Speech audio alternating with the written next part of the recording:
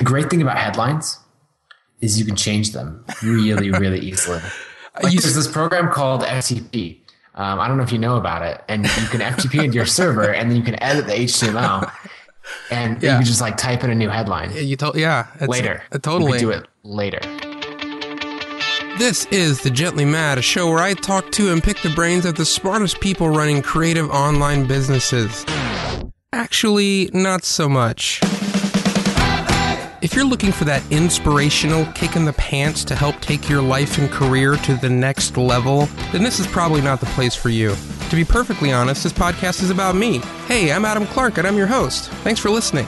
I do talk to people on this show, but instead of that double rainbow of success BS that you'll get in most entrepreneurial shows, we talk about failure, self-doubt, and all the insecurities that we all have that keep us from doing much of anything with our lives. If that sounds like your kind of thing, then head over to avclark.com/TGM and subscribe. Any actionable advice or helpful tips are simply a byproduct and purely unintentional.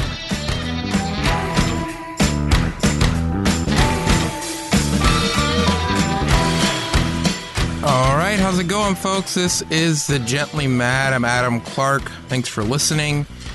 It's Friday.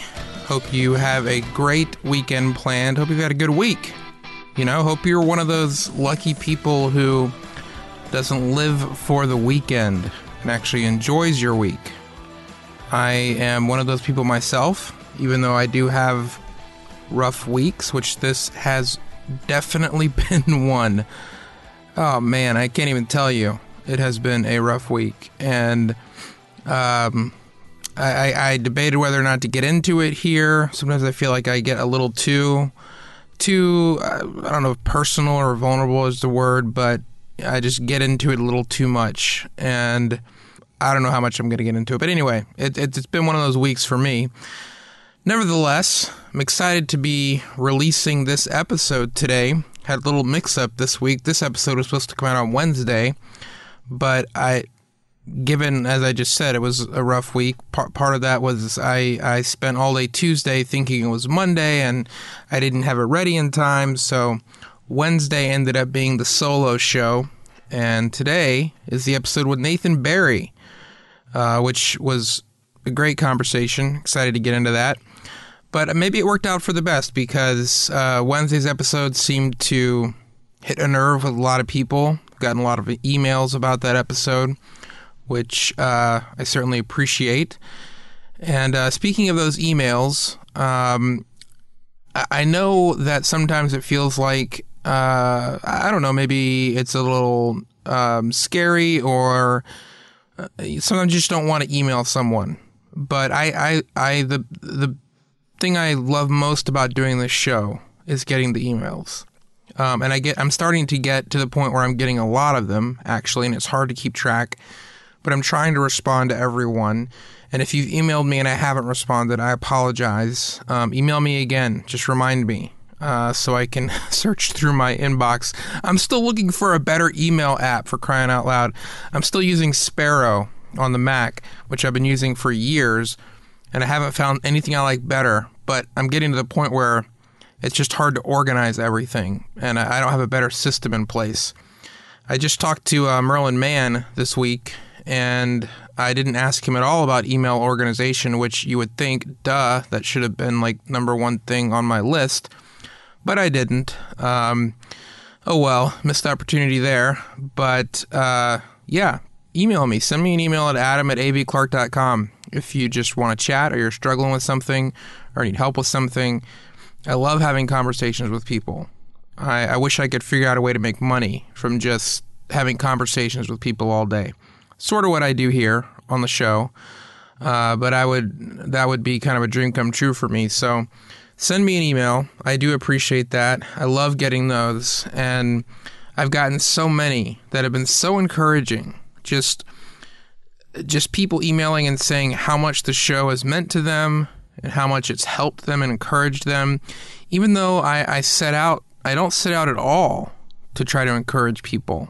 It's the show, I'm not going to bullshit anyone here. I mean, this show is about me. I like to talk, and there's people I like to talk to, and I have things I want to say, And I like to record that and put it out there because it's just, I'm compelled to for some reason. And it seems to have resonated with quite a few of you. And that makes me happy, of course. I'm glad that you're being helped. And I hope that the show is helpful. I'm just being honest in that my intention is not to be helpful. My intention is to work through all my own shit and try to figure it out. And I guess somehow that turns out to be helpful for people. But I do appreciate you listening. The show is still just blowing up, man. More and more and more people are finding this show and listening to it. And that's because you guys are leaving me ratings and reviews and subscribing. And so iTunes is promoting it and people are seeing it that wouldn't otherwise see it. So if you haven't done the whole rating and review thing, I would greatly appreciate you doing that. If you've enjoyed this show and it's meant something to you, then probably the biggest favor you could do me would be to take 2 minutes and jump into iTunes and leave me a rating and review, because that's the main way that this show gets promoted to more people. It's, as I said, it's Friday, January 9th, and I said I would be announcing the winners of the contest. And if this is your first time tuning in, then you're not really familiar with the contest, but I ran a contest from the time I launched the show, gave it about 2 weeks. It ended December 31st. So I'm still seeing people sign up for the contest list, which there's really no point in doing at this point because the contest is over. And I said I would announce those people today. I'm going to figure out something to do on a regular basis, just some perk, something, so that you get something out of leaving me that rating and review, and it's not just a complete favor. I don't know what it is yet. I haven't decided what would be the most, valuable thing that I could do every week for someone who leaves me a rating and review. I'm still trying to think through that. If you have ideas, that's another email you could send me. But so we've got some winners, all right? And unfortunately, I don't know everyone's name because all I have are email addresses, and I don't really want to say the winners' email addresses here on the show because they might not appreciate that. So the ones whose names I do know, I'll say their name. And the ones I don't know, I'll just use the username from iTunes. Regardless, if you won one of the 4 prizes, if you will, you'll be getting an email from me within the next 24 hours alerting you to that fact. So, on to the winners. All right. Well, I guess I should say, first of all, what I was giving away. All right. Well, the first thing I was giving away was a free year of Fizzle.co. Fizzle is one of the best communities I've ever been a part of. And it's whether you're an entrepreneur or not, you should be a part of it. It's a great, great community. I've learned so much from that community, but especially if you're an entrepreneur or trying to do creative work or figure out this whole online business thing, Fizzle's where you want to be. So that's the first thing I was giving away. Second thing I was giving away is a 1-hour JFDI session, as I like to call it, with me, because I don't like the term coaching. I don't even really like the term mentor. It just sounds kind of, I don't know, it sounds kind of cheesy. Like, I'm not a coach. Who am I to coach, So I like to call it JFDI sessions, and I stole the JFDI from my friend Justin Jackson. But, yeah, I'm sure you can guess what that stands for. If you don't know, it stands for Just Fucking Do It, and I'm kind of all about that lately. And so it's essentially a coaching session. It's a 1-hour session on Skype where we can talk about whatever you want to talk about. Maybe you want to talk about podcasting, entrepreneurship, life, marriage, parenting. I'm willing to talk about anything. I don't know how great my advice is going to be on some of those topics, but we can talk about it if you want. And then I was also giving away an iPad Air, one of the new iPad Airs. And then the last thing I was giving away was a $100 Amazon gift card. All right, so here are the winners of the contest. The winner of the free year of Fizzle is Calvin Kepke. And I happen to know Calvin, And I just want to say up front that none of this was this is all random. I put everyone who signed up and did the steps to be part of the contest went into like a randomized little system, and it spit out 5 random email addresses, and it just so happens that a couple of them I knew, and Calvin is someone I know. So Calvin, you have won the 1 free year of Fizzle, so you'll be getting an email from me within the next day about that. The winner of the 1-hour JFDI session is Metacrawl. I don't know the name of Metacrawl. I just know that's the username from the review in iTunes. So Metacrawl, if you're listening, thank you for being part of the contest and signing up and leaving me the review. I'll be sending you that email within the next day. The winner of the iPad Air is April Banker, and I will be emailing you some information about that in the next day, so congrats on winning that. Thanks for the support in iTunes.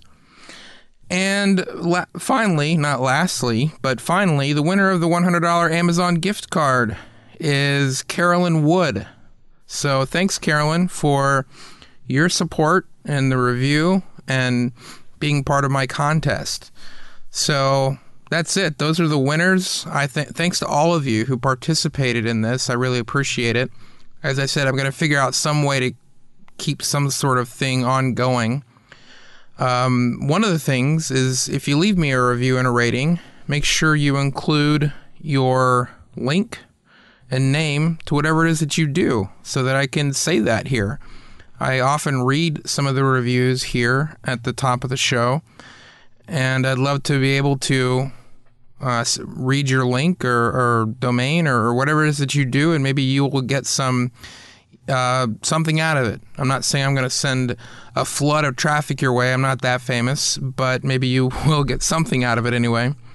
A couple of reviews from the last week or so have been great, and I've really appreciated it. Here's one from Matthew Smith, and Matthew Smith is a friend of mine.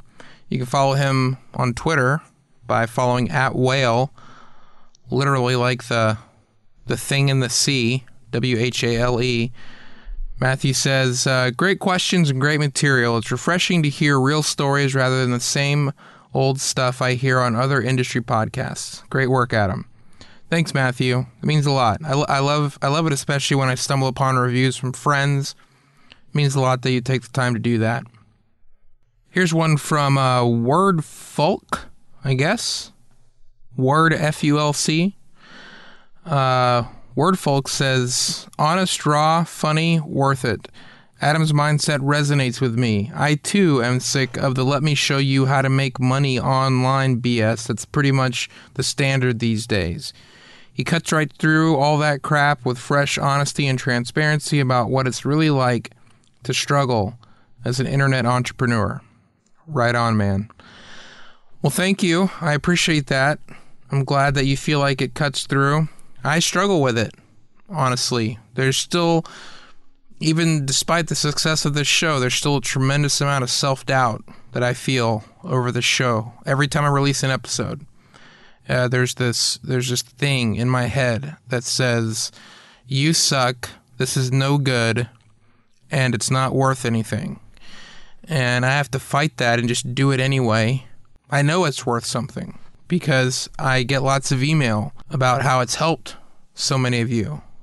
So I know it's worth something, but it doesn't really matter. I mean, 1 million people could email me a day saying it was the greatest thing they'd ever heard, and I still wouldn't believe it. You know, I don't know why we're so, as humans, so plagued by this self-doubt. Last one for today is JDubZ21. And JDub says, started with episode 4, and it was exactly what I needed to hear in that moment. I listened to it 3 times that day, and will probably start my day with it. Helps to cut the BS and just go for it. Life is too short. Looking forward to catching up on the rest of the series. Thanks, Adam. Well, thanks, JDubZ21. I appreciate that. All right, well, keep those coming. I would appreciate it if you did. I also need to announce one more thing before we get into today's episode. My podcasting course, as many of you know, is in pre-sale at the moment, which has blown me away. 109 people have pre-ordered that course, which, if anything, should be an encouragement to you to just do whatever it is you have in your head that you want to do, because I have no experience. I mean, not no experience podcasting, but I mean, clearly I'm making a course about it, but I had no experience making a course. I had no idea if anyone would want to learn these topics from me. I mean, again, back to the self-doubt. Who am I to teach this stuff is what I would say to myself. But I did it anyway. I launched pre-sale for the course, and 109 people have pre-ordered so far, which blows my mind. But back to what I was saying is the pre-sale is not going to go on forever. It's actually going to end. It's going to end next Sunday, January 18th at midnight Eastern time. And once it's over, it is over. And then you will not be able to get it until it launches on February 24th, at which time it'll be priced at $299. So right now it's $110. If you want to start a podcast in 2015 or anytime, if you're interested in this at all, then I would say jump in on it. I've also added a perk for those of you who pre-purchase. There's several levels of the course, but the one that's available for pre-purchase is the $299 level. The higher level, which will be priced at $599 when it launches, includes a private online community so that we can interact with each other, help each other out, etc. Well, for those of you that pre-purchase, I'm throwing in that community as a perk. It's already launched. We've already got dozens of active members in there, talking, communicating, helping each other out, and it's been a lot of fun. I've really enjoyed it. And so if you would like in on that, I'm going to throw that in as a perk to anyone who pre-purchases the course. And like I said, you got till January 18th to do that.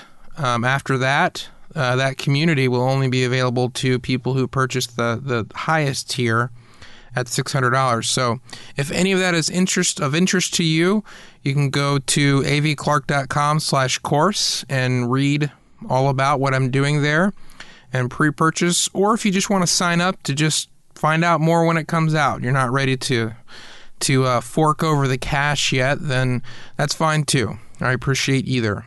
So I want to get into today's conversation with Nathan Barry. Many of you know Nathan Barry. Nathan Barry is an author of several books. One of my favorite books that he has written is called Authority, and it's a great book about building an audience and doing your thing, like exactly what I'm doing with doing my podcasting course. Great book. It's a course too. I mean, it's got videos and tutorials and all sorts of things. He's also the founder of ConvertKit, which is an email marketing company, doing some really interesting things there.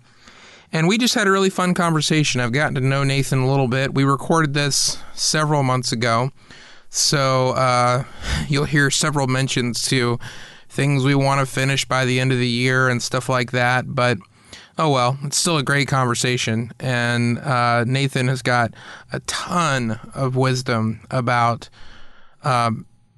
doing work that matters and especially the business side of it. You know, how to launch things, how to make money from things, how to know if you're working on the right things. Because if you're an entrepreneur, then you know that not everything you work on makes you money. You got to figure out like the right things to work on at the right times. And Nathan is great at discerning those things. And we just had a great conversation, and I've had several with him since.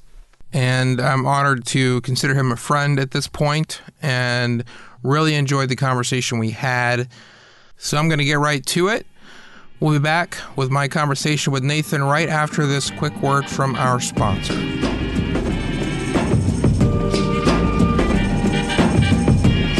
A very wise sage once said, "It's all about the features, baby." Actually, that's not true. I just made that up. However, that is often what a lot of companies tout about their products is their features. Well, I'm here to say that features don't mean shit. Features don't matter. Everyone has features. What Less Accounting gives you is a process and a system that saves you time and saves you money.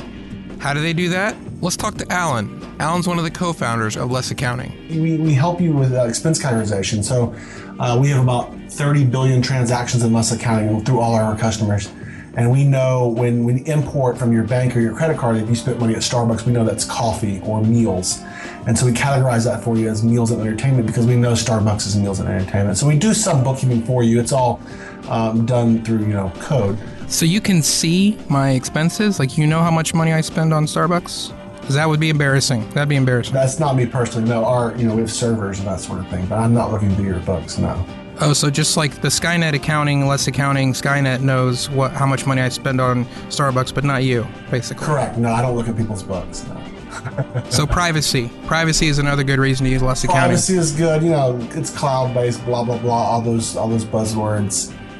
But our goal is just to save you time and not have an end-of-the-year frustrating moment. Keep your accountant happy if you just follow the rules, which is spend about an hour a month going through your books and reconciling your books, and we show you how to do that. And by the end of the year, you should be good if you just follow the rules. Nice. Okay. Thanks, Alan. Thanks for telling me about everything I'm doing wrong with your software. I'm going to go and balance my books now. You should do that. So, Less Accounting. Go check them out at lessaccounting.com/TGM, and there's a page there with information just for you, just for listeners of this show. Check them out. Let me know what you think. Less Accounting. Accounting software for business owners who hate accounting.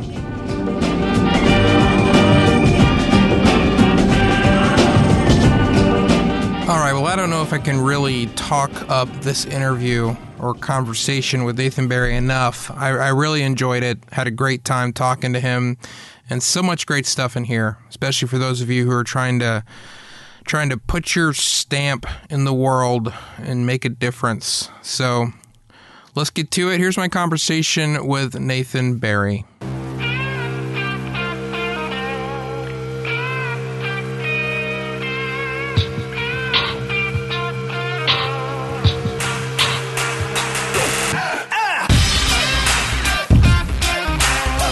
Yeah, I mean, okay, so you were traveling, and you've written before about this. I mean, is this all just vacation stuff, or is this business stuff, or do you kind of take working trips because you work for yourself?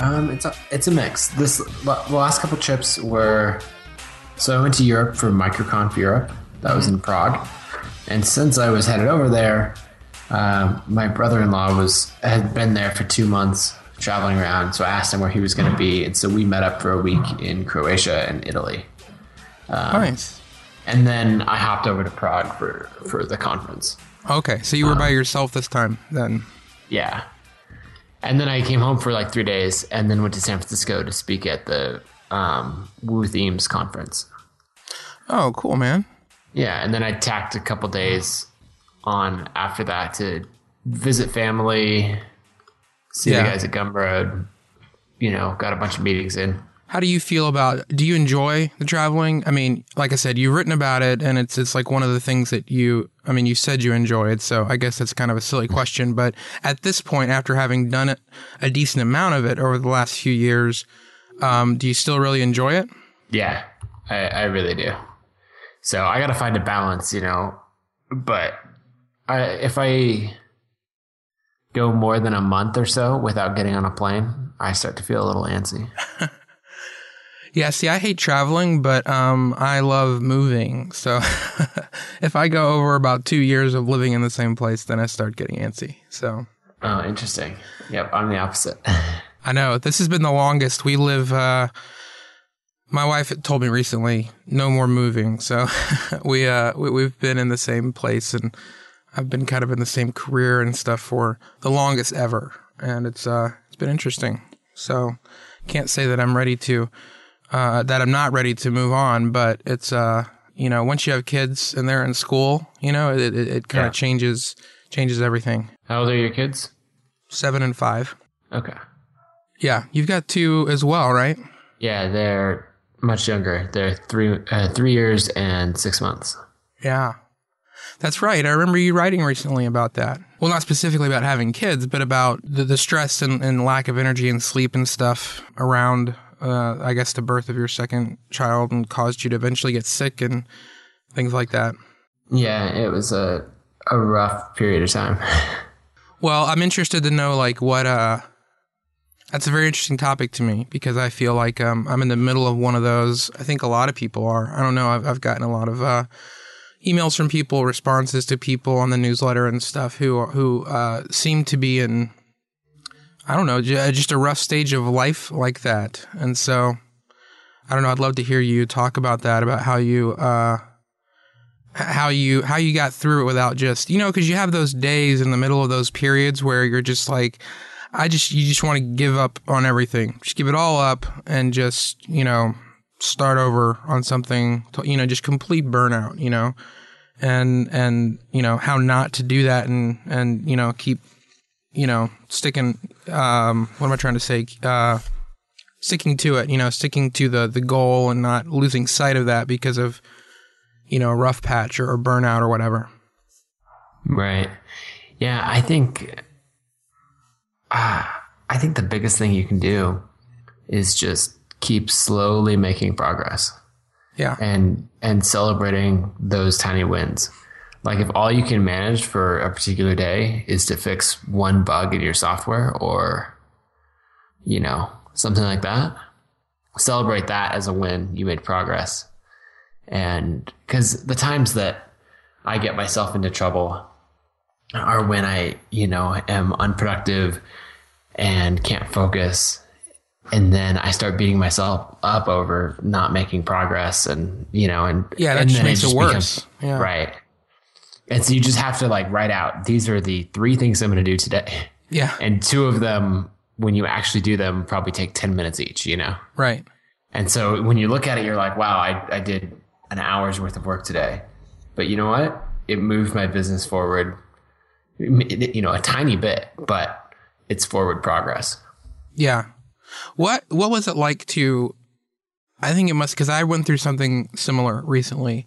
So what was it like to actually get sick and realize that you can actually physically get sick and maybe even have something serious because of stress and, stress related things?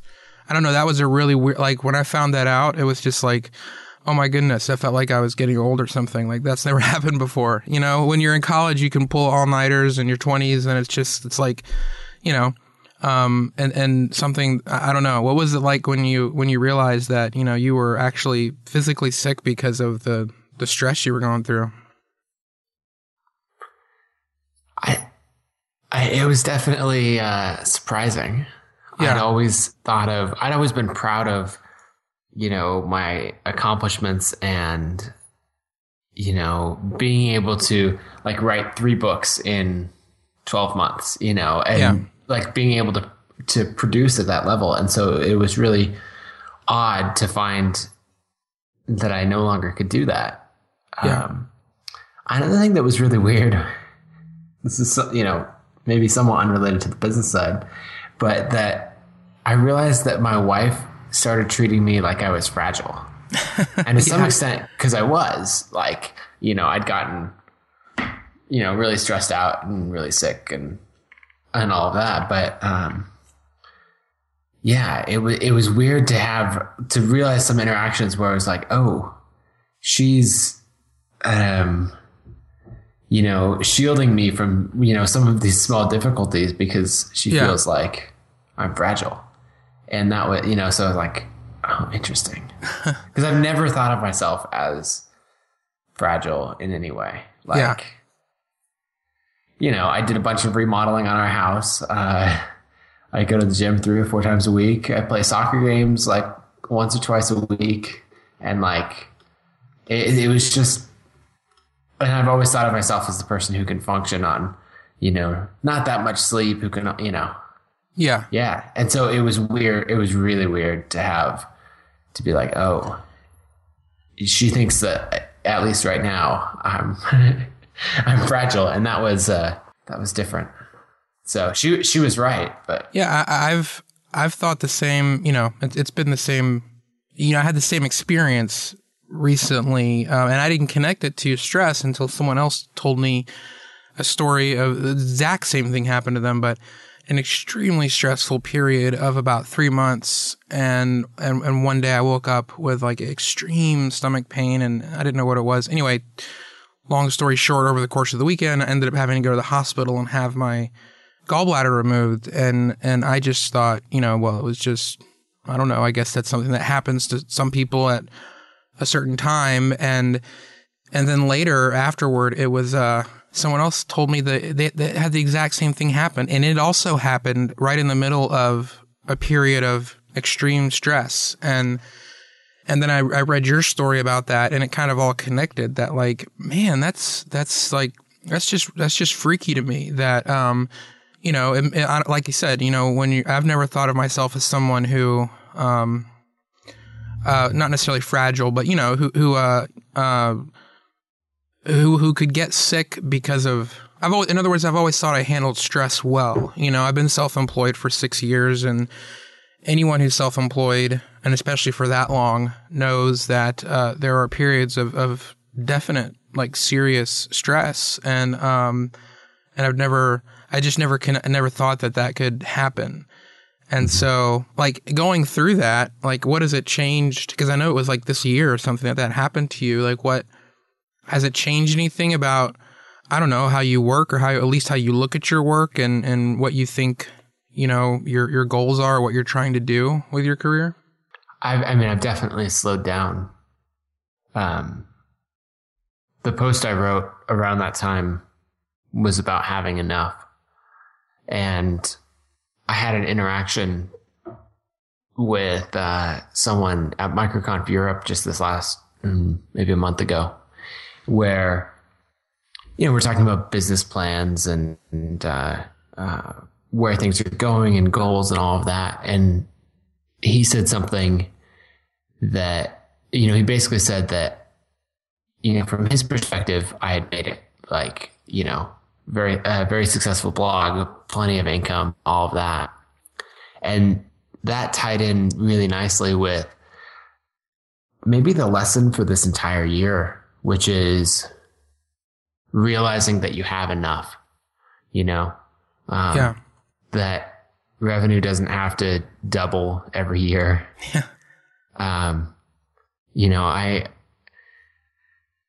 I make considerably more than my last full-time job. And, really if based on where I live and everything, that previous salary, should be enough. I could live on that.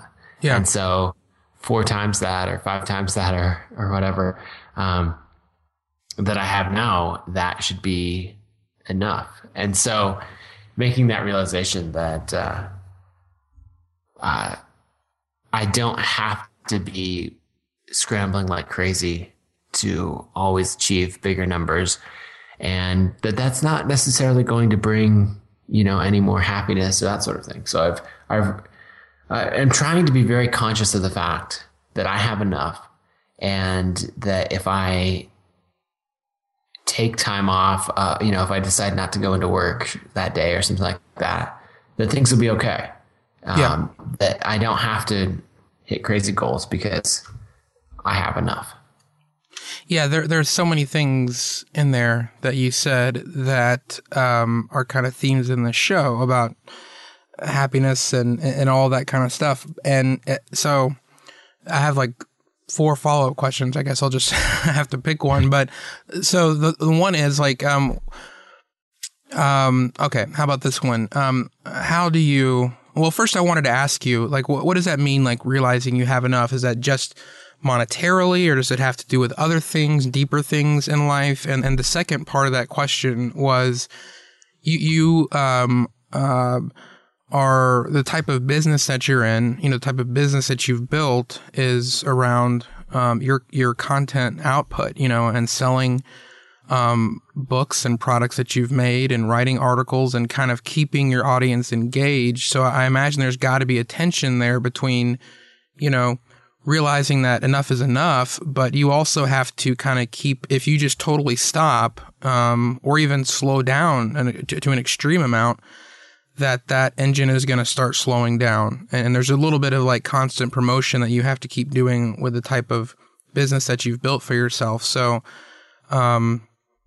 yeah, so those were two different questions, but. Yeah. So revenue is definitely tied to content output. And that's something that has been an issue at this, as we're talking about this now, like, I've come to a mental place where I've decided, I have enough. But at the same time, throughout this, because I haven't produced on the same level this year as previous years, or really we'll go with last year, revenue has definitely been down like through the summer and through the fall. And so I have to do something to fix that. But I've been very conscious of trying to work on things that are creating systems and driving long-term revenue. So like building out email courses or autoresponders to share my content, rather than doing something like writing some big blog post that promotes a design book and getting it out really quickly, just to try to make, $5,000 off of that post or something like that. Yeah. I've been trying to be very strategic about where I put my time and make sure it benefits things long term and get those systems in place. Even though I now have a little bit of stress because I spent throughout this spring and summer buying and heavily remodeling this house. I spent pretty much what I didn't realize at the time, but pretty much all my savings. Yeah. And so it's, I definitely do have some financial stress at the moment, but I'm trying to be very careful about how I go about solving that problem and trying to take a long-term outlook on it. Yeah. Well, you mentioned putting into place systems and, in other words, having like you said, a long-term look instead of a short-term look. And I think, so many people, myself included, are in that place struggling with what to focus on, what is going to have a bigger long-term effect and things like that. So how do you go about choosing those things? I mean, you're on the other side of it. You've already built this business and built an audience and have proven that, you have something to say and something that, people are willing to buy and that is valuable. But, at that point, how do you go about deciding, or determining which things are short-term focus and you shouldn't worry about, and which things are going to have a bigger long-term effect and that you should put your time into? Well, let's take just the marketing side as an example right from the beginning, because I think this works well. As you're building an audience, in order to keep that audience engaged, you have to keep sending them content. Yeah. You have to keep delivering value on a regular basis. And so what that often looks like is something that, we've kind of nicknamed the content treadmill, where you got to put out those articles every Monday and Thursday or whatever it is. You got to launch that podcast every week. And after a while, you can kind of feel stuck on this. I know for a long time, I wrote 1,000 words a day, and I built an amazing business because of it. But it got to a point where I felt trapped writing, having to keep writing because I had, over 600 days in a row. And so when you're sending that stuff out, going back to the emails, you can do it in like a campaign or a broadcast where you wrote this blog post or you wrote this valuable content, you send it out, and that went out that one time. The approach that I've been encouraging people to take, and I think this is, partially a tactic and partially a, life marketing lesson, is to put these out as in an email course instead. So for example, it'll still go out to everybody. You put it in your email course or your autoresponder. If you have a little bit of one already, then it's going to go out on, maybe it'll go out on day 10 or something like that. Yeah. And everyone who's already on your list, who's been on your list forever, will get it as if it was a broadcast. But then people who signed up later, are going to get all the emails in the sequence in order. Yeah. And so if you do this, it's the exact same amount of work and that sort of thing, but you're creating a system. And if you do this over a long period of time, then you could stop writing and someone could subscribe to your site and get this content, get a weekly email from you for like 6 months. Yeah.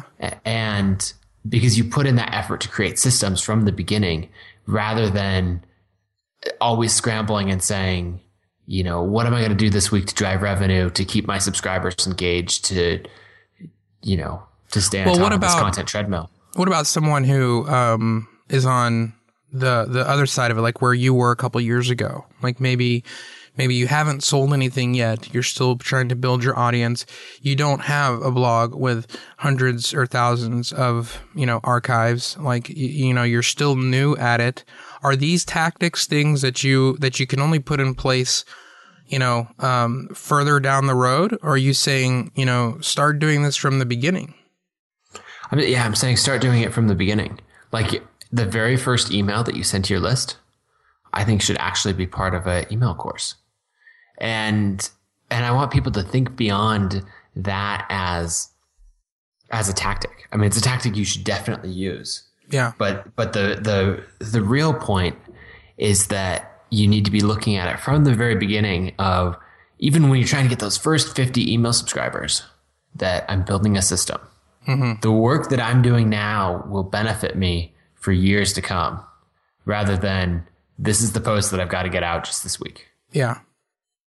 So part of it is not even necessarily, I mean, it is doing different things, but it's also having a different mindset about the work you do. And that might not change it 100%. Like you might not do something completely different, but it may alter what you do a little bit that is going to have a better effect in the long run than in the short run. Part of it too is, I feel like to do things like this, you have to be pretty focused. Like you have to know kind of, even if you don't know who your audience is, you kind of have to know what it is that you want to say. Like if you're not there yet, if you're not sure what it is you want to say, or what it is you have to offer or to teach, or, if you're still kind of in that phase of finding your voice and figuring out, what you're doing, seems to me that type of stuff would be difficult to do because, like how would one put together an email course or marketing course unless they had figured out something specific to teach someone over 30 emails? You know what I mean? Right. Well, I guess I'm thinking of it more as it could be your email course can be the exact same emails that you would have sent out in a broadcast. Mm-hmm. Just maybe without any time sensitive stuff in it. Yeah. And so you can still be, jumping between topics, each email and something like that, so long as each one is useful. Yeah. Like when you're in the early stages of a blog, I totally get that, you're trying to figure out who your audience is and what you want to teach and all of that. And life is definitely way easier, when you have that focus and that direction. Yeah. But you don't have to think of creating an email course or a marketing plan or that sort of thing as I have to have this whole thing figured out before I start. Yeah. You just need to have the mindset of whatever work I put into marketing, creating my product, anything. Am I doing it in a way that will benefit me long term? Yeah. And that just applies to everything. And it may just be a 5% tweak. Like, for example, sticking with the email example, in ConvertKit, which is my email marketing company, that would be the difference of putting the text for your email, in a broadcast versus a course. Like you're literally just typing into a different box. Mm-hmm. But it's a different mindset and it's taking a long-term approach. Yeah. Yeah, no, I think it's really interesting. I guess I don't want to get too deep into the details of like how email marketing works and stuff because Right. I'm not quite sure how because from what I understand what you're saying, it's like you're talking about like a batch of like you're typing in 10 or 20 or 30, like you're creating sort of a grouping of emails or posts or content that are going to automatically go to people when they first sign up. So if you're just starting and you don't have those 30, you don't have that thing, it's still essentially the same thing. You're still each week creating a new one, but you're just saying, why not be adding each week's new newsletter to the cycle, the course, than just a one-time broadcast is what you're saying. Yep, exactly. So you don't have to know what, your email 30 is going to be. Yeah. Just like, how do you handle then, like if you have, if you do it that way, you're not ever essentially sending out any new newsletters. You're only sending out things to people that sign up. What about the, 500,000, 10,000 people that are already on your list? Do they never receive anything new from you? No. So, I'm not sure how other tools would handle this. But in ConvertKit, the way that we do it is it would say like, as an example, you've been on my list for a year and I decide to put out, an email on my email course and I put it out on, day 50. Mm-hmm. What it's going to do is say, oh, Adam's been on the list for far longer than that, but he hasn't received this email. And it'll just send it to him. Send it to you as if it was a broadcast. I see. But, okay. So for when you add a new, like you said, email 50 to your list of, I guess, okay. So what I'm seeing here, let's say that, and maybe it's just the software that fixes this, but right. Let's say that, I sign up for your email list today. So I get that first email that the rest of your newsletter got like a year ago. And then next week I get the second one that everyone else got a little less than a year ago. But then next week you also send out a new one. So do I get 2 emails then that week? Or am I just sort of on a track to kind of be a year behind everyone else basically? Yeah. Basically you're on that track of what's been set out until you get to a date that's further out than the most recent email I've added to the sequence, Yeah. Okay. And then you're at the point where when I publish a new email, it goes out to everybody at the same time, except for those new subscribers. And so it's just a way of making sure that, you're able to reuse what like you just said, you put all this work into these emails over the period of a year. Why waste those, right. For someone who signs up now, you've got all this great stuff, that they're never going to see unless you also publish, on your blog, the posts that you send to people. And I mean, there's all kinds of different strategies, but yeah, it does seem like a good way to, get more out of the effort you put in.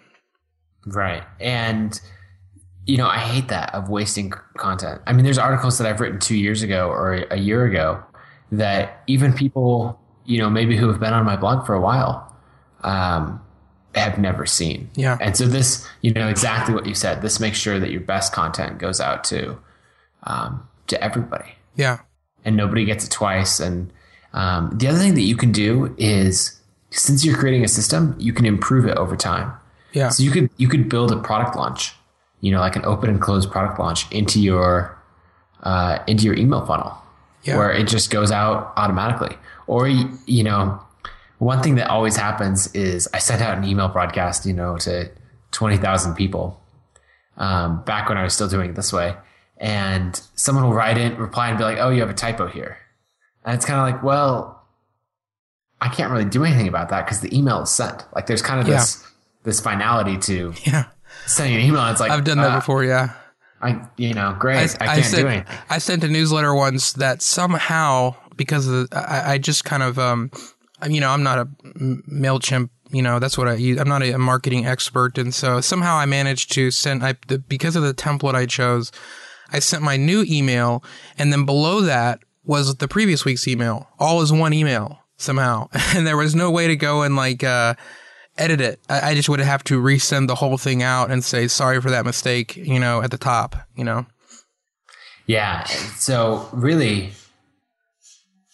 if you're creating a system, and you have it in this email course, then you can be like, oh, sorry about that. But then you can go and tweak the email. You can refine it. You can incorporate feedback into making it better, because you know that this wasn't a one-time thing. This is something that, all my subscribers for years to come are going to get. Yeah.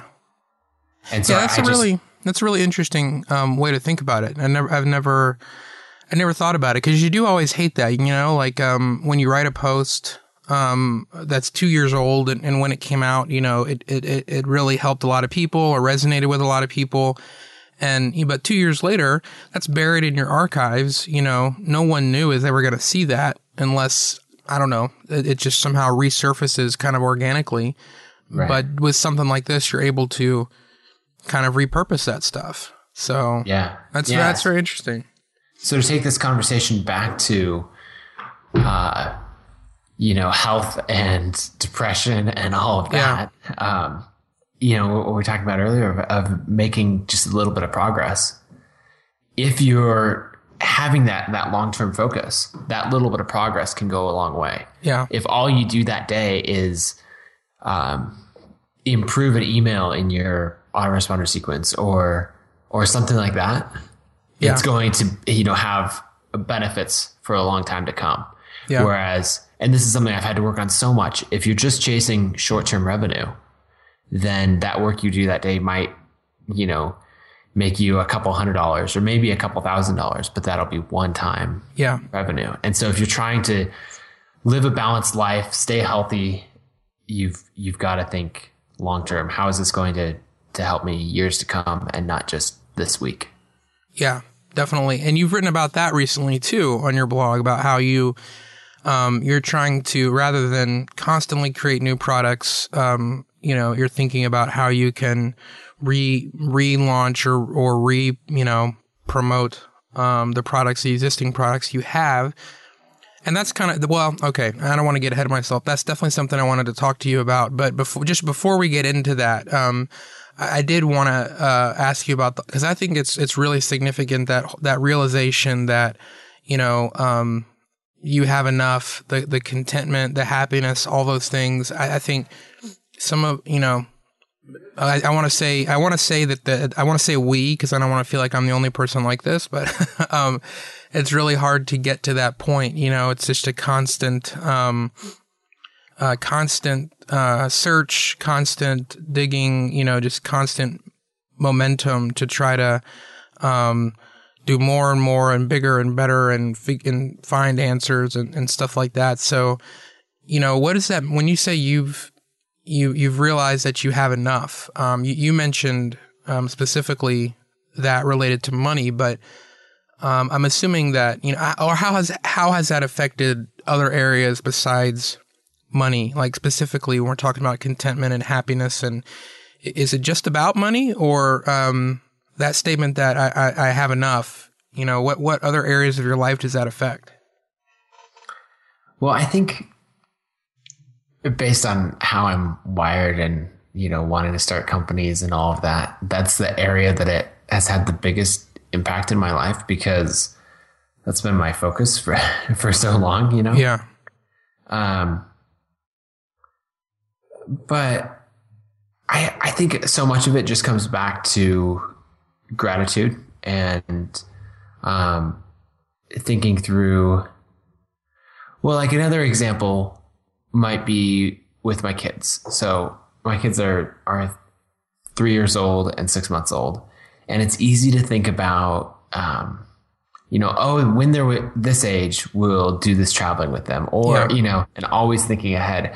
And so I along those lines, it's just realizing that, this is a great time, and to live now and stop, there will be plenty of times down the road that, we can do all of those things, but to be grateful for what we have now in the present. And I think in all of this, like, it may sound like this is easy or, Yeah, no, it's definitely not easy. It's not easy at all. And like, it's not like, back in May, I had this realization that I have enough. And that was, yeah, that was it. It's something suddenly you're a Buddhist monk, Exactly. It doesn't work that way. It's been a constant realization, a constant reminder. And I think the easiest thing that has helped it is, just trying to write down what you're grateful for, keep track of it. There's this coffee shop that I go into, a couple times a week, and they have what they call Gratitude Mondays. And I always like this, they have a little punch card. So for every 10 cups of coffee or whatever, you get one free. Yeah. But on Gratitude Mondays, if you say what you're grateful for, they give you, double the punches. And it's just like, I don't know, it's cheesy and all of that, but it just makes me smile every time because it's such a good reminder that to just be grateful for what we have because we have enough. Yeah. Yeah.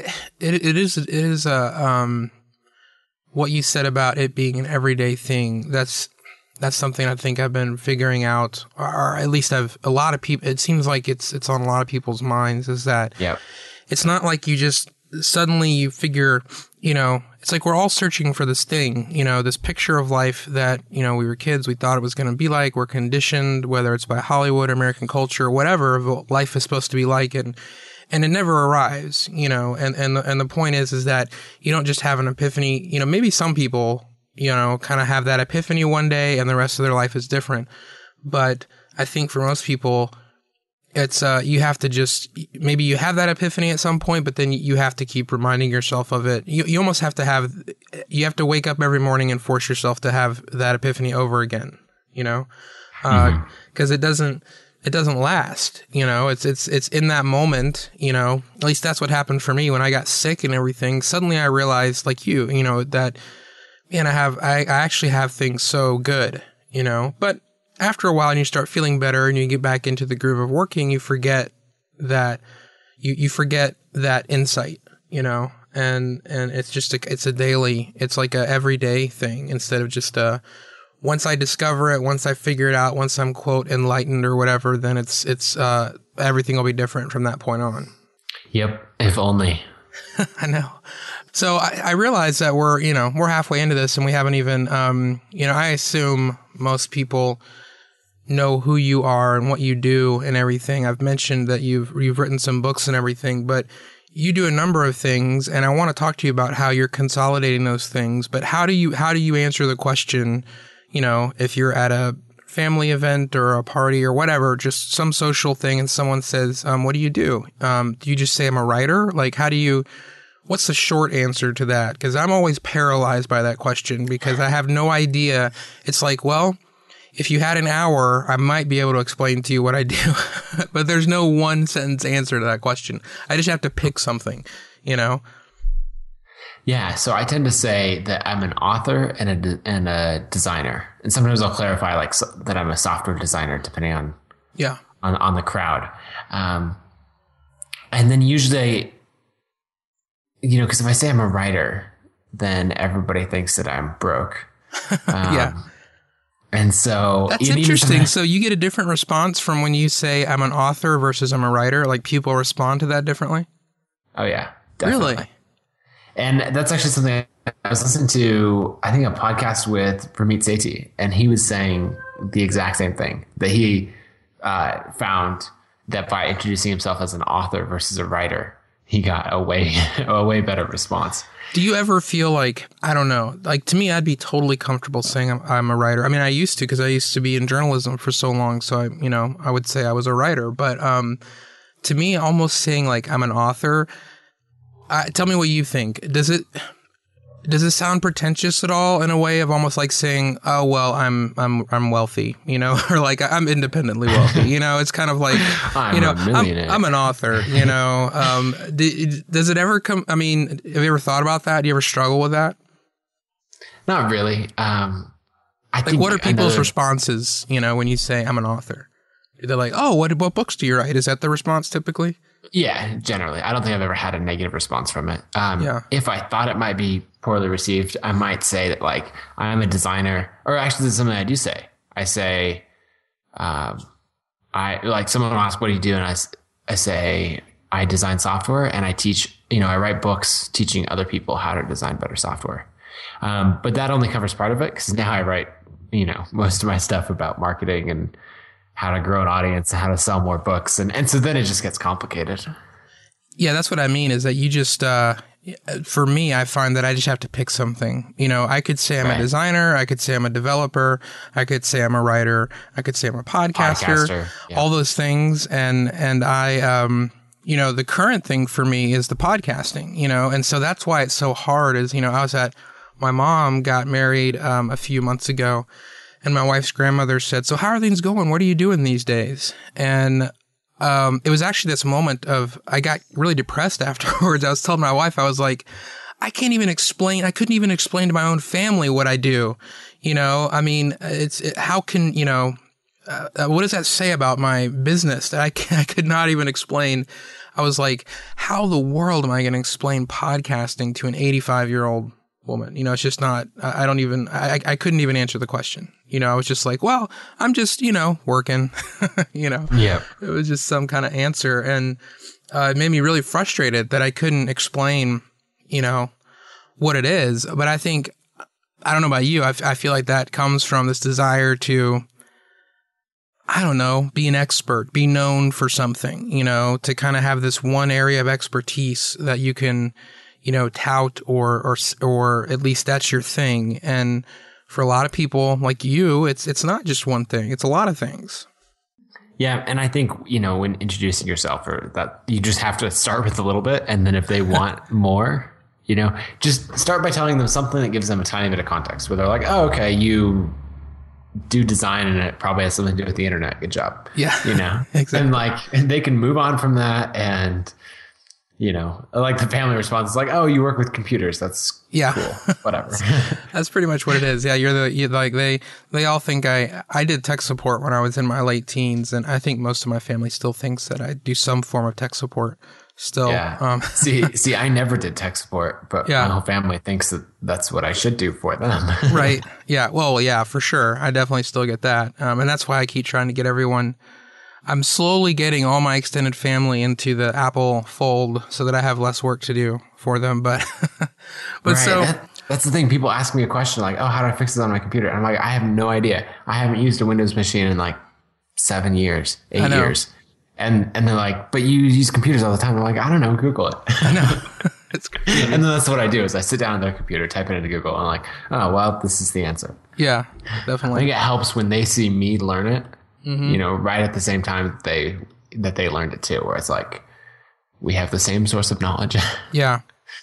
Anyway. Well, like so with all the marketing stuff, I mean, I think that's what among internet people who know you, I think that's probably what people know you for is the books that you've written and you've written a lot and talked a lot about email marketing and just marketing in general, but you've done a number of different books and products, and you've written recently. You wrote this post about how you could make a full-time living off of just one product and continuing to sell that product instead of constantly do new ones. So, was that post are you going to try to do that, or I thought like that was a great post. Like, so what does that mean for you basically in the future?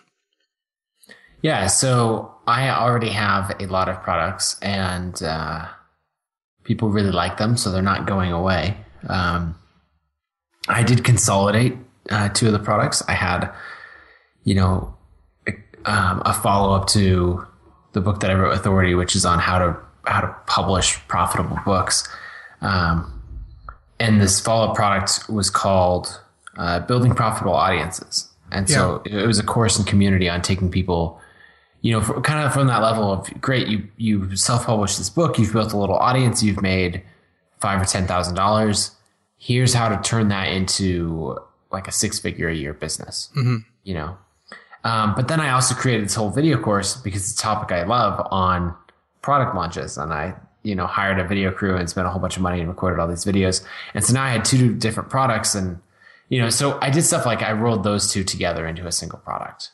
So what are the products? If you go to your website, you have a page for your books and you list out your books.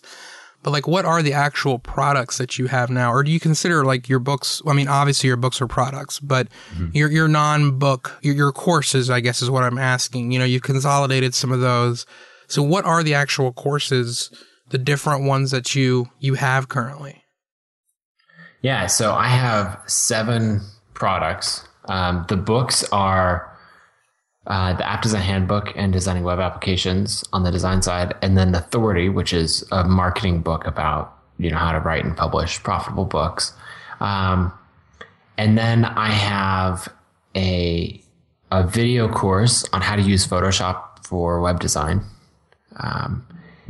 I should get more of this. I'm just looking at my website now. I need to put more of this like prominently on my website. Yeah, that's what I was saying is like you've got like your books there and stuff, but and you've got a number of different sort of lists or places to subscribe and things like that. So I found myself when I was trying to prepare a little bit for this, I was like, well, what products? I couldn't figure out like what different products you actually had because they're kind of tucked away in different places on your site. Yeah, I try to do most of my business through my email list. Yeah. But to wrap up the product list, so that was 4. The other 3 are the email marketing company, ConvertKit. Mm-hmm. So we're competing with MailChimp and Aweber, and that's really what takes I'd say 80% of my time right now and focus. And then the course I mentioned earlier, which is Building Profitable Audiences, which is that new combined course. And then finally I have an iPhone app called Commit, which I use to track habits and things like that. I will write 1,000 words a day. I track with Commit. So that's 7 products there. Yeah. So are you part of this whole, theme of realizing you have enough, trying to slow down a little bit, and some of the posts you've written recently the future for you, at least the immediate future, are you going to try to just continue promoting and launching those products, or are you going to keep creating more? I'm not going to create new products. I'm going to create new versions of the existing products and keep making them better, which on one hand is hard because creating new products is really fun. Yeah. Like there's a certain thrill from sitting down and knowing, okay, I promised everyone that this book would be out 30 days from now. And it's, somehow it's only half written at this point, and having that crunch and that extreme focus that you can channel into creating a product. I love that. Yeah. But at the same time, I now see that constantly creating new products is not the best thing for my business. And so, I'm going to keep working and relaunching old products, keep making them better, keeping them up to date. And then, building a email marketing company, in the case of ConvertKit, is just an amazing amount of work. Yeah. And that's something that I can keep making better and better and getting it in front of more people indefinitely, Well, I think you told me before, I don't remember, but your goal was not to just, develop ConvertKit for a couple years and then sell it or whatever, but that was kind of your thing. That's what you felt most passionate about, and you wanted to turn that into a large thriving company. Is that right? Yep, that's exactly right. So I had this, the last 3 years or so for me, 2.5 years, have been this realization that you can teach a small number of people on the internet that you've never met. You can teach them valuable skills and they will happily pay you for it. And you can make thousands or tens of thousands of dollars. And that's hundreds of thousands of dollars. That realization has been the defining, the most important thing I've learned in my entire career, or the coolest thing. And so now everything that I'm focusing on is about helping more people do that. Yeah. And so, it's a very interesting path, you know, and I've noticed this. It's not just with you. I've noticed it with a lot of people that people start out teaching a specific thing that they know. Like for you, it was design, and you wrote a couple books about design, and you started teaching people that. And then gradually you shifted in teaching people how to teach people, you know, essentially that's what marketing is. I mean, other people have followed that. Like, I'm sure, you know, Sean McCabe, a friend of mine, he kind of followed the same, but he started out with lettering. That was his thing. And he taught people how to do that, and then sort of shifted into then teaching people how to teach people and how to do that for themselves. Is that just you think, a natural progression that, you know, when you're successful with something, you're going to get people asking you how you did that. And so then you just naturally start talking more about it. Or is it just that people like you and Sean, just in addition to your specific skill like design and lettering, you also had this passion or desire or whatever to talk, or interest in talking about marketing and business, and that's why you went that direction? Yeah, I think it's the latter. I think everyone who has some level of success selling products enjoys talking about the business side of it. Yeah. You know, I have a lot of friends that do that. And I have a lot of friends that, you know, could have written authority, like they had similar successes as me. And I even learned from them. And they didn't. They stayed in their particular focus. But some of them have said like, oh, I wish I wrote that book, or I wish I'd gotten into it. But from another angle, there are plenty of people who know that it's not a smart business decision for them to get into that market. Yeah. So, for example, Brennan Dunn writes about, you know, the business of freelancing. Yeah. And he's done very, very well with that. And he has all kinds of things that he could teach on, you know, how to grow a blog, how to market, you know, all of that. And he may write the occasional blog post on it, but he's not creating products around the marketing and business lessons that he's learned, except for how they apply to freelancers. So that's intentional. Really, you're saying that's very, very intentional. I talk to him all the time, and it's a constant struggle for him because he has all these things he could be teaching. But he's picked one audience. He's tried to serve them as best as possible, and he's done an amazing job with it. And by staying focused like that, his business is a lot simpler, a lot more streamlined, and I think has a much higher potential for more profit.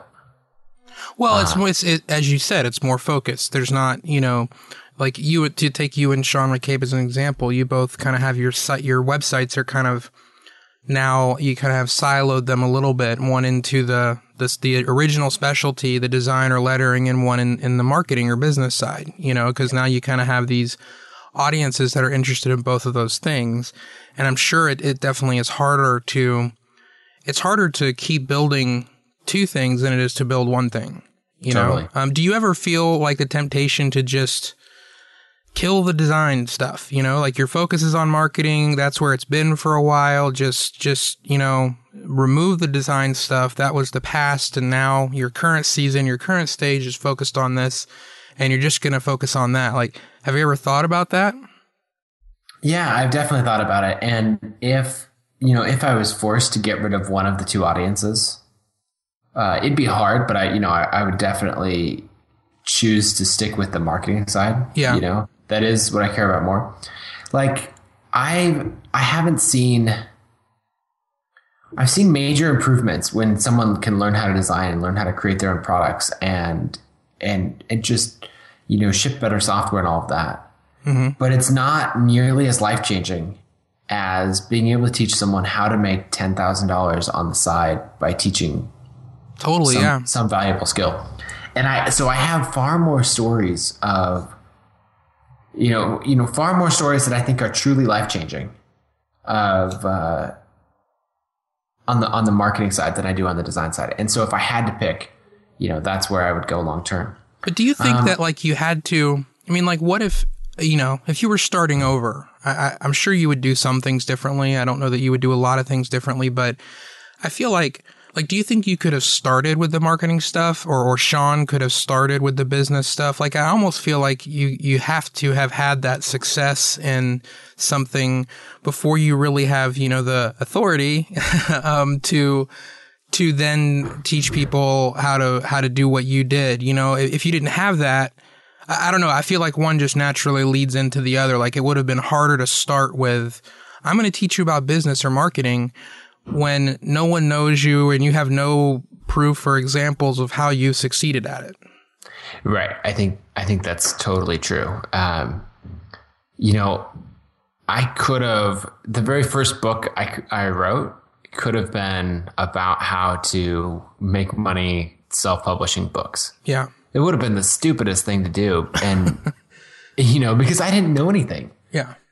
And even that, I could have learned from everybody else and done 100 interviews on the topic and condensed all the information into a book. And I don't know, it would have been hypocritical and just wrong. What I always tell people, because I get this a lot, or I should say the people that I really like to work with who are coming out with a new book or trying to build an audience of some kind, are the ones who have established real skills already and have already had some experience and have already done the work. Yeah. So they've put in the time to become really good at something, at programming, lettering, design, marketing, anything like that. They've become good at their craft, and now they want to teach it. Now they want to branch out, something like that. Sure. You can start building an audience when you're still learning, and I highly recommend that. But I wouldn't start selling training products unless you're actually good at your craft. Yeah. Yeah. And so, like you said, you could have written a book about, it is hard work, and I'm not trying to diminish how hard it is, but put it like you said, you could have interviewed people, you could have looked at what other people were doing and figured out how to put together something like that. But it, as you said, might have been hypocritical, but more than that, it just, you didn't have the authority yet or the trust, in who you are to sell something like that. And I guess the root of my question was, in thinking about goals and thinking about, what you want to do with your life and discovering, what you have to offer and what value you can put out there. What if you know that your ultimate goal is to help people, whatever it is, to help people, like you have done, to help people grow their businesses, or to help people with their ideas, or whatever it is. What if that's your ultimate goal? Would your advice still be, don't start there because you don't have the authority yet to start there? Is it okay to start with a more specific, practical, like for you, it was design. For me, it's probably podcasting, and I could teach people about podcasting, but podcasting is really a subset of the ultimate goal. And that's teaching people about how to actually do something and make a living off something they enjoy, and a specific version of that is podcasting. You know what I'm saying? So the question is, even if your end goal is broader, is your advice still to start more specific? That's where you should start? Yeah, you should always start specifically, with a narrowed topic. Whether it's you're writing a book or doing a podcast or any of that. I find the more narrow the topic, the easier it is to sell and grow, whatever it is that you're doing. Maybe a way to rephrase that question was, for you, if you were starting over, even if you had known that where you were going to end up was writing authority and talking about marketing and stuff like that, even if you had known then that that was what you were really ultimately interested in, you think the path you took, you still would have said, even then, even though if you knew that, you still would have said, I can't start there because I don't have the authority to start there yet.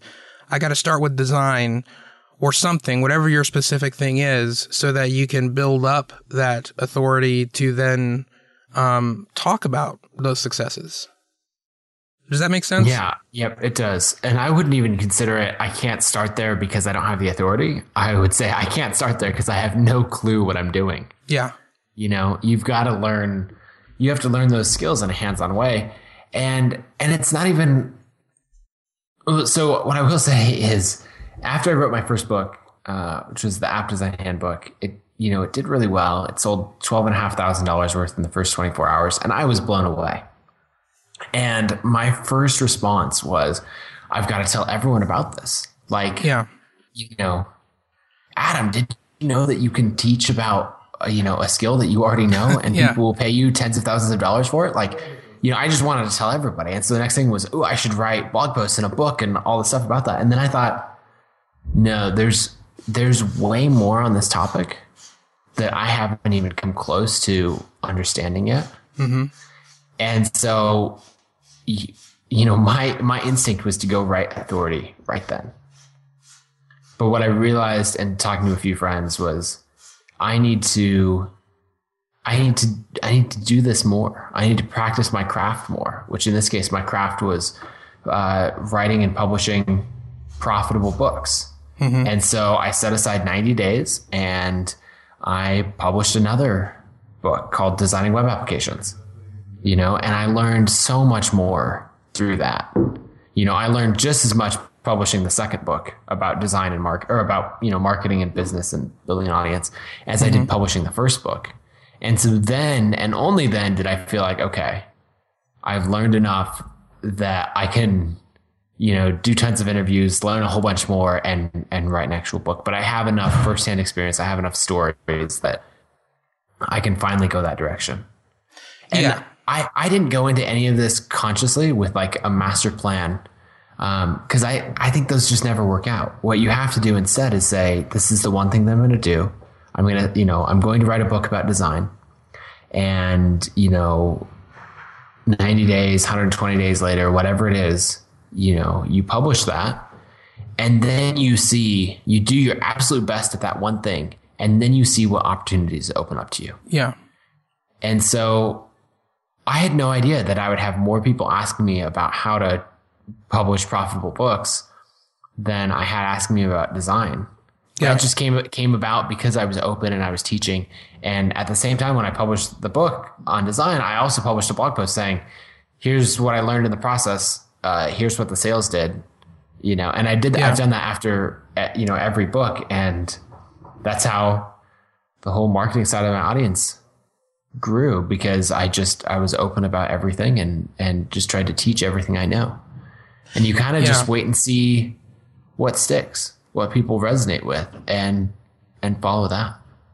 Yeah. For the short time, or for the short term anyway, are your plans to just keep doing what you're doing? I know you got a podcast and I know you've been talking about kind of some ways you're thinking about changing that up or whatever. But I know it's difficult, because as you said, there's the starting, the act of creating, of doing something new. It's very alluring and very exciting. And so is it a battle for you? Are you trying to really just get up every day and tell yourself, okay, don't go off and do something new. I'm going to just focus on what I've got. To kind of answer that question indirectly, I'm working on the same things, but with a totally different goal. So my goal for the last 2 years has been to increase the amount of money I make, get that yearly salary number higher. My goal for next year, for 2015, is to help my readers make more money. And I'm going to try to track that as deliberately as possible. Mm-hmm. And so I'm doing very similar things. I'm teaching, I'm putting out, content and all of that. But the goal is not to make me more money. The goal is to make my readers more money. And so what I'm going to do, and this is as good of a place to announce it as any, is I'm launching something I'm calling the Authority 100. And so after Authority has been out for a year and a half, and I've got a bunch of case studies. We're at about 20 or so, 15 of which are published, of people who have read Authority and made a meaningful amount of money self-publishing their book. Right. Sean McCabe is one of them. I worked pretty closely with him. You've done some of those on your podcast, right? Like you shared some like Authority success stories on your podcast. Yeah, exactly. And so I'm going to try to be much more deliberate about it. And I'm setting the threshold higher. So the Authority 100 is my goal is to get 100 people who have made at least $10,000 off of their blogs, books, any of that, based on what they learned reading Authority. And so in order to make that happen, I need to get my message out to a much wider audience.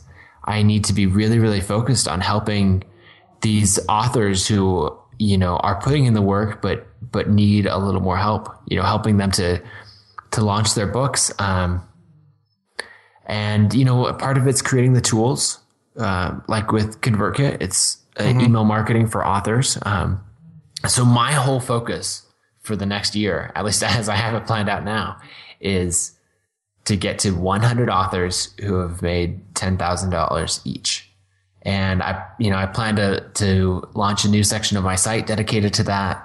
I want to keep a running tally, like if these authors will keep me updated on how much their books have made.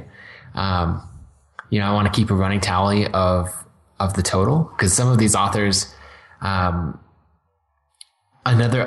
example would be Samuel Hulick, who wrote a book called User Onboarding. And, I get emails from him and he's like, hey, that case study we wrote when it said I'd made 30 grand off my book, it's now out of date. I'm up to 75,000. Yeah. And those are my favorite emails to get. It's so fantastic. And so I want to keep a running tally of that. I want to showcase it. I want to put it all out in the open for, all of my readers to see and be inspired by. Yeah, I was going to ask, so is this just a basically written content like for your website, or is this are you going to package it up in some way, like a podcast or a book or whatever, or what is the Authority 100 basically?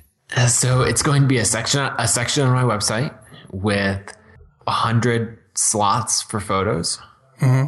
And then when you click into one, it's going to be a brief, maybe 500 words or so on that person, what they did, how they did it, what their book is, links to that to help them sell more. Mm-hmm. Cause I want to promote their work, and so it's going to be that 100 slots. And when I launch it, maybe it'll have 12 of the slots filled. And showing so many more examples, because I get emails from people and they're like, that's great that you were able to self-publish design materials and sell a book that makes $100,000. I can't do that because, and then there's some reason how I'm a special snowflake, Yeah. And so it's like, what you could say is, hey, you could throw in all kinds of reasons. I don't know. Well, you could say I teach music. Not design. I live in Australia, not the United States. You come up with all these reasons. And so what I want to say is have a page with just so many examples that you can no longer have an excuse. Yeah. So one of the case studies that we're just about to write, it's about a lady, her name's Katie.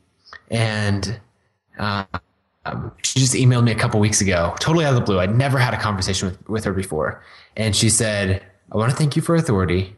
My course, my Booker course came out recently. It's about helping teachers use iPads to teach music in the classroom. Mm-hmm. She's based in Australia and she didn't have much of an audience. She's been working on building it since reading Authority, and she launched her product. And when she sent me the email, she said, I think it's going to break $20,000 by the end of the first week. Wow. And she emailed me an update a couple days ago and said, that it had passed $35,000 in total sales in the first 3 weeks. Now, this was a book? And it's like a kind of a hybrid of a book and a course. Okay. So kind of like what Authority is, there's the book and there's the other pieces of it as well. Yeah. Okay. Yeah, exactly. And so I want to showcase all of those stories. The other thing that I want to do is, even if someone gets to a list of thousands, as many of these people do, I want to be sure to talk about where they started from and how long, and how they built that initial list and how they got there. Yeah. But really the goal is to just lay out so many examples that, you can't help but be inspired, and two, it makes it clear that you're not a special snowflake. Your circumstances aren't so unique that you couldn't possibly ever do this. Yeah, just to remove the excuses, those are the barriers, the self-doubt, all those things that we all have that, I'm that way. Anytime I have an idea that I know would work, but for whatever reason, I immediately start talking myself out of it. And then a year later, I see someone else do it and basically prove that it could have been done, and you're trying to kind of you're trying to help people like me stop talking themselves out of doing stuff, basically. Yep, exactly. And, the other thing is I get a little bit of flack from people like, oh, you make money teaching people how to make money. And so I want to, But that's not where it started, though.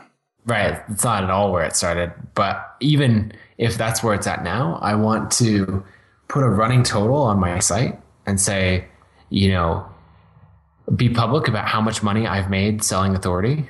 It's about I guess I could be public about that now. It's about $100,000. Yeah. And I want to total up all those case studies, all the people in the Authority 100, and be like, this is how much readers have made.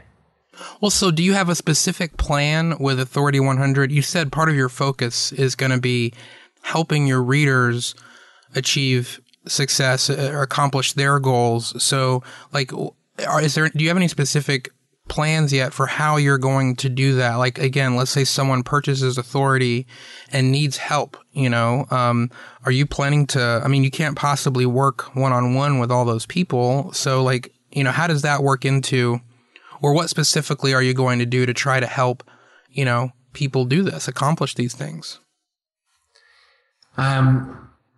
Putting out more content, I think, is a key area. We're going to, along with a couple other friends, we did something last year called the Self-Publishing Hangout. Yep. I want to do that more regularly where, get a handful of authors, get them together, on Google Hangouts and let people ask them questions and we just have a discussion. Also, trying to do a lot more author services and build tools like ConvertKit to help these authors. We found that people get hung up on designing a book cover. And so that's now something that we do for naming it customers or naming it, and so, so to help this group, I'm going to keep working on making ConvertKit better and serving authors better through that. And then also, adding more content to Authority. If that means we need to create more templates or things like, whatever it is that we can do to help. But I think at this point, the tools and training we have in place is pretty good. Yeah. It's a matter of getting far more people exposed to it. Yeah. And providing a lot more inspiration. Because that inspiration is powerful. When you see enough people that have done it and the right type of people like you that have done it, I think that will help a lot. Yeah. Well, I want to kind of wrap up with one last question. I love this question because I love how, I don't know, it's been so personally insightful to me, but it is kind of specific. But is there a particular, if you could, I don't even know if you have anything you could say, but would you say there's been a particular habit or personal thing, that you have done, whether it's every day or whatever, but some sort of personal habit that you would attribute that has had a major impact on your success? You've written a lot about how, it was writing, your commitment to write 1,000 words a day. So maybe that would be your answer. Everyone's answer is kind of different, which is why I love that question. But yeah, it's absolutely that, writing 1,000 words a day. Even now that you stopped doing that though? Yeah, really the habit is, I'm going to cheat. I'm going to go with two different habits. But the habit of that really I think is key is making small, consistent progress. Books don't get written when you get inspired, write out a chapter over a weekend and try to run on that motivation and initial inspiration. Yeah. They actually get finished when you sit down and make a little bit of progress, whether it's 1,000 words or 10 minutes a day or something like that, every single day. Yeah. And, that's how SaaS apps get improved and get all their bugs worked out. And it's just that slow, consistent progress, I think, is the key to everything. Yeah. The other habit that I'm including cheating with is to teach everything you know. You can work on some amazing things, but if nobody knows about it, it's not going to get you any attention. It's not going to get you customers. Yeah. It's not going to get you an audience. And so you just need to work in public. You need to say, hey guys, this is the thing I built. Here's what I learned doing it. Yeah. I get so hung up on like writing the perfect headline and having the perfect website and, kind of having the right vehicle to deliver that content. It's so hard to just get past that and accept that things are okay the way they are and just do it. And as we've been discussing, it doesn't have to be perfect before you start doing it. The great thing about headlines is you can change them really, really easily. There's this program called FTP. I don't know if you know about it. And you can FTP into your server and then you can edit the HTML and you can just like type in a new headline. Later. Totally. You can do it later. Or you could, there's this thing called Photoshop that you've written some books about. You could design a new header if you need to. Right. But the point is you can do it later. Yeah. After you publish a bunch of posts on podcasting. Yeah. Well, man, I don't think we could end it any better way than that. So thanks for coming on the show, man. I really appreciate it. Absolutely. Thanks for having me.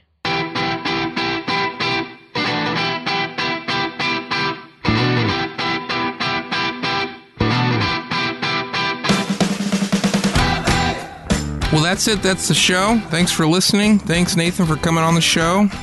What a great conversation, man. I really enjoyed that. Thanks again for all the reviews and all the support with this show. It hasn't even been a month, and it's just already blown way past my expectations, and it's very encouraging. If you want to leave me a review and a rating and help me out, do me a favor. You can do that by going into iTunes. You can go to avclark.com/TGM. And I've got a little guide there that will show you how to do it if you're not familiar.